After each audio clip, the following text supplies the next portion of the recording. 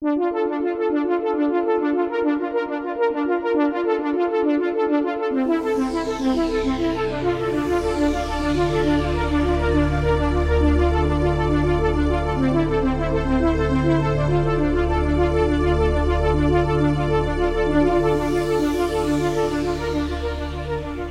and welcome to the Robert A. Heinlein Book Club. In this episode, I'll talk about Goldfish Bowl, which was published in March 1942 in Astounding. I know I promised to talk about either Waldo or Jonathan Hoag, which is like the two last major works we have before getting to Heinlein's rather uneventful World War II service. But I just have to think a little bit more about Jonathan Hoag. It's another one of these books that really novella, like short novel that you'd almost confuse for a Philip Dick novel if you didn't know better. I mean, it certainly sounds like it. It would have. I mean, if you put it in a Philip Dick anthology, people would probably not be surprised, and maybe think, oh, that could have been written by Philip Dick. So it's something I just want to meditate on a little bit more. It's certainly one of the more interesting stories. I guess I feel this way about the fantasy stories by Heinlein. They're not. Although I like fantasy stories, especially if those set in our world, I think some of Philip Dick's best stories are in that genre. We go into Heinlein for the science fiction. So, as weird as it might be from time to time, that's why we're here. But I think I'll talk about Jonathan Hoag in the next episode. I just wanted to sit on it for another day or two. Goldfish Bowl. It's a Navy story. That's interesting because, of course, Heinlein, had his naval experience, and so there's some interesting aspects here about naval solidarity and camaraderie and life on the boat and all that stuff. But basically, it's set during peacetime, so it's not like it's basically the Navy is going on a scientific expedition to basically help some scientists investigate these. Essentially they're pillars. They're pillars of water that are projected up into the sky. I think they're just called pillars. They're capital P pillars. And there's really no clear explanation for it. Now, they have grab people, apparently. There was a story here. Where is it? A clear, balmy island day, no clouds, barometer normal, light breeze, nothing to suggest atmospheric disturbances, no maxima of sunspots, no static on the radio. Without warning, a half dozen or more giant fireballs, ball lightning of an unprecedented scale, floated across the golf course in a sort of skirmish line, a line described by some observers as mathematically even, an assertion denied by others. A woman tennis player, a tourist from the mainland, screamed and began to run. The flanking ball nearest to her left in its place in line had danced after her. And then basically she was killed by this. So this isn't the pillars of water that we're getting from the ocean, but it's another sign of something that seems to be a natural phenomenon that seems to have require preternatural explanations. So you send out the Navy to investigate this. Now the title of the story is Goldfish Bowl, and that comes up as a theme in the book several times. One of our characters has goldfish, and he's asked to care for them, so we're asked to think about them, not only in the title, but in the personal life of one of the characters. And then ultimately, the story is, centers in on a literal goldfish bowl. Well, maybe not literal, that's wrong, but a goldfish bowl for humans, essentially. And then underneath all of this is a broader story about creation.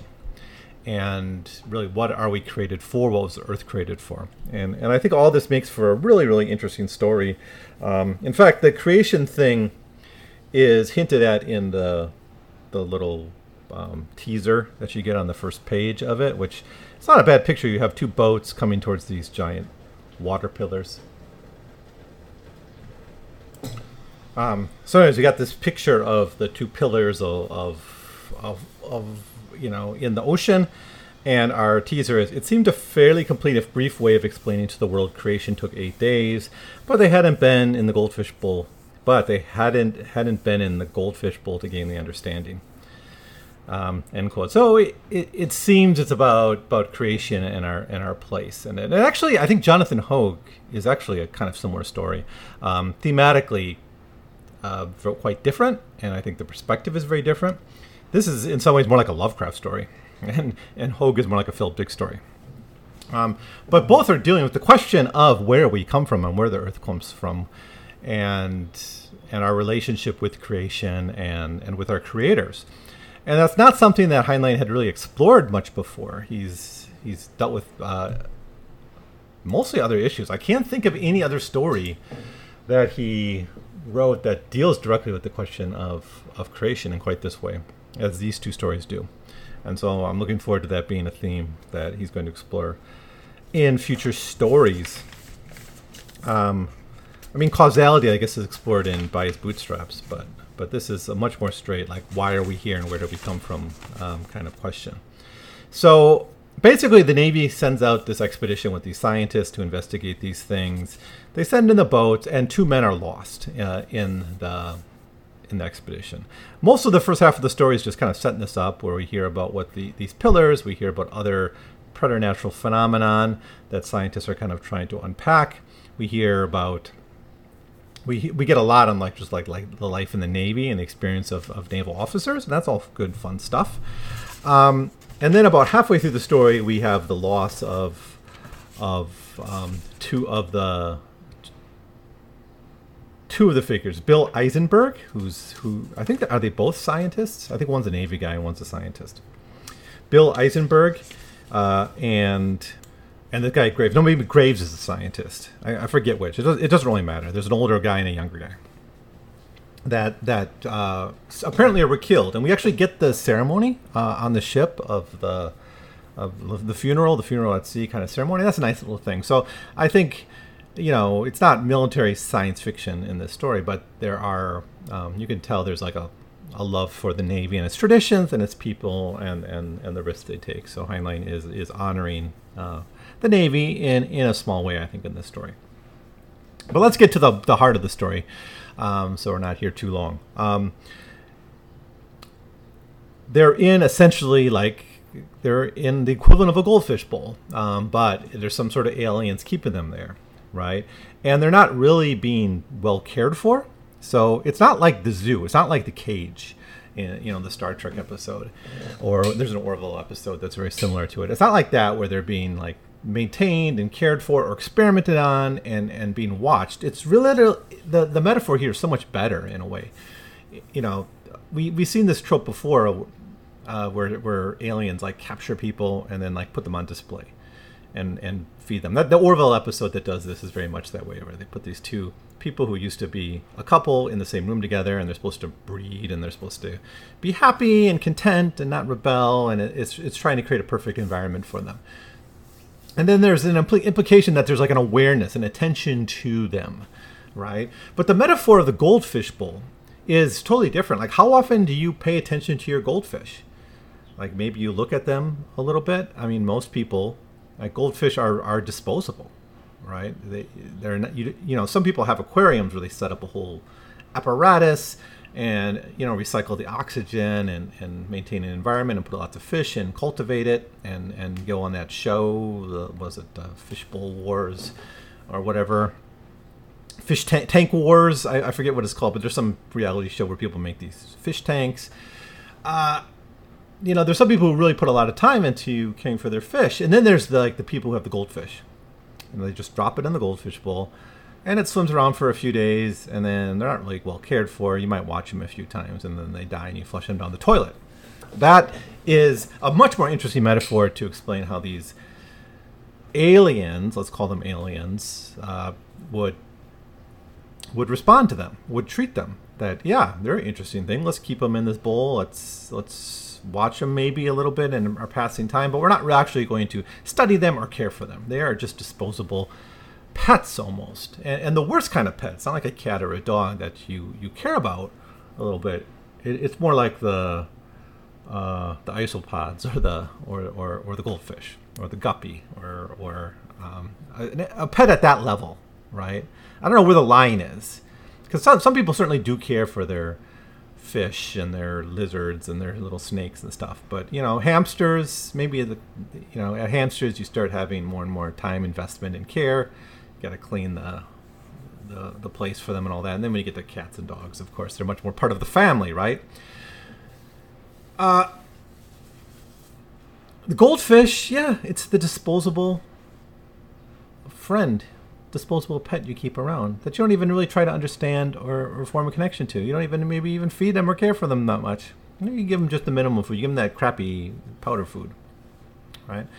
And that's where they're at. And then the rest of the story, the second half of the story, is these two characters coming to terms with where they are in their fate. And there's really no hope for them. It's not like they can find a way. They communicate with the aliens. It's not are they even aliens? It turns out they're probably not. That maybe they're just another species on Earth. That's where we get the creation. Like, what was the Earth created for? Question.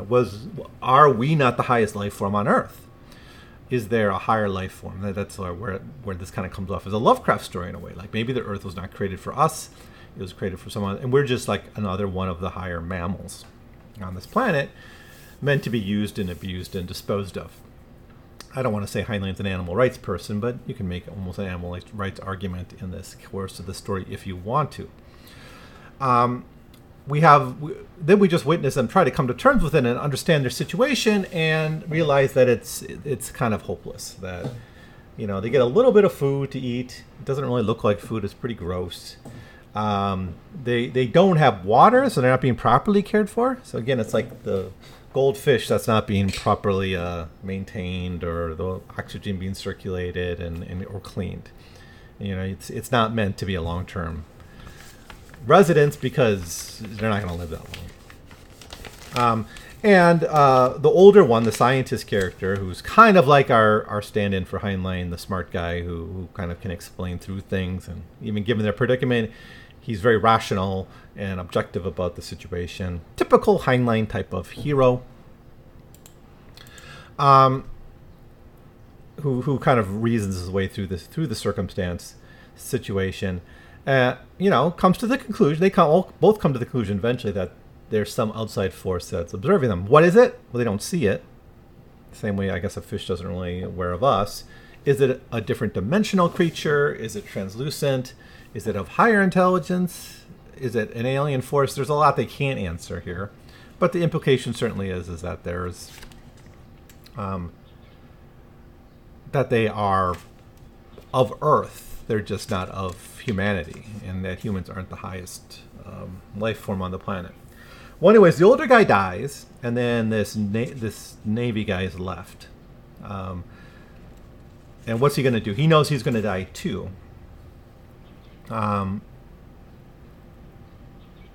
And he decides, I'm going to die. Maybe my body will be recovered someday. Maybe there's hope for the recovery of my body. Maybe there's hope for warning people about what is going on here. So he can't write a note. It won't survive. The only way he can do is by scarring his body. He can't make a tattoo. That'd be nice if he could, but he doesn't have the equipment for that. All he can do is literally just scar his body and write a message on his body through scar tissue. And he doesn't have much time to write it, and it can't, he can only write it on the part of his body he can reach, so he has to decide what the message is. And the message we learn about later, because we find out the body, when he dies, his body is recovered at some point later. Literally, he's flushed down the toilet. That's what we're meant to think, I suppose. And he wrote the message, beware, creation took 8 days. The implication being that there was a creation after the seventh day. Well, actually, creation should take 7 days, because creation was 6 days and the seventh day was rest. So I guess creation is 7 days, but that would have been too confusing. That would have been seen as a tautology, I suppose. By saying creation took 8 days, you're forcing them to think about what this means. And it's not. We're not told if the people really fully understand the message, but the message has been delivered. So in that sense, the story is the characters do achieve their goal of warning them.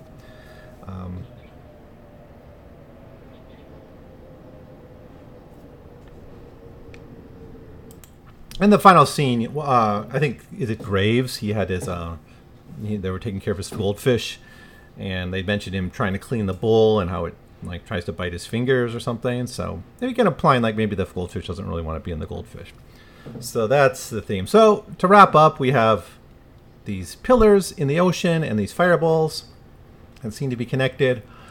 They seem to have a preternatural explanation. Scientists go to explore it. Turns out there is some other kind of life form, but it seems to be of Earth. not alien. So I guess that's the story. It's a good one. This is a nice short story. I like these short stories. So many of Heinlein's stories are just long. I mean, even the ones that appear in Astounding in one issue. Or if you take like Jonathan Hogue, that's almost as long as like some of Philip Dick's entire novels. And it's just like one story and one issue of, that one's in Unknown Worlds. Goldfish Bowl, a nice digestible short story with a nice, I think it really does have a nice punch to it. It's, again, the first half is a lot of naval stuff and science musings about the preternatural fireballs and pillars and all that. But the second half, it really takes off when we experience this really bleak and brutal depiction of people stuck in a hopeless situation and facing their death with a degree of courage. Of course, Heinlein is going to give that courage to his characters, his naval characters, I would think, a way of honoring them, I suppose. Really nice story. I liked it. By the way, this was written under the name Anson MacDonald. It's not a Heinlein story. It's not tied to the future history. It's a standalone story, and it's quite good. I really do recommend that one if you haven't read that. So, so next time, definitely I'll do Jonathan Hogue, then Waldo, and then I might do my Object All Sublime and Pied Piper in one episode, because I'm not going to have too much to say about those two, I think. Maybe. If I change my mind, I might do two separate episodes, but I might not get a lot out of it. But yeah, this is a good one. Worth checking out. The fireball stuff is pretty awesome. The natural, supernatural, preternatural phenomenon. It's really cool. It's kind of imaginative and creative, and also something that's maybe believable, because we do have wild stuff that happens on Earth, right, from time to time. Things that science hasn't quite fully explained, or on the border of explanations, or the mysteries, science mysteries kind of thing, and that's a space to explore some of these themes. But the conclusion is Lovecraftian in its horror. It does work quite well. So that is going to be it for now. Thanks for listening, and I will see you next time.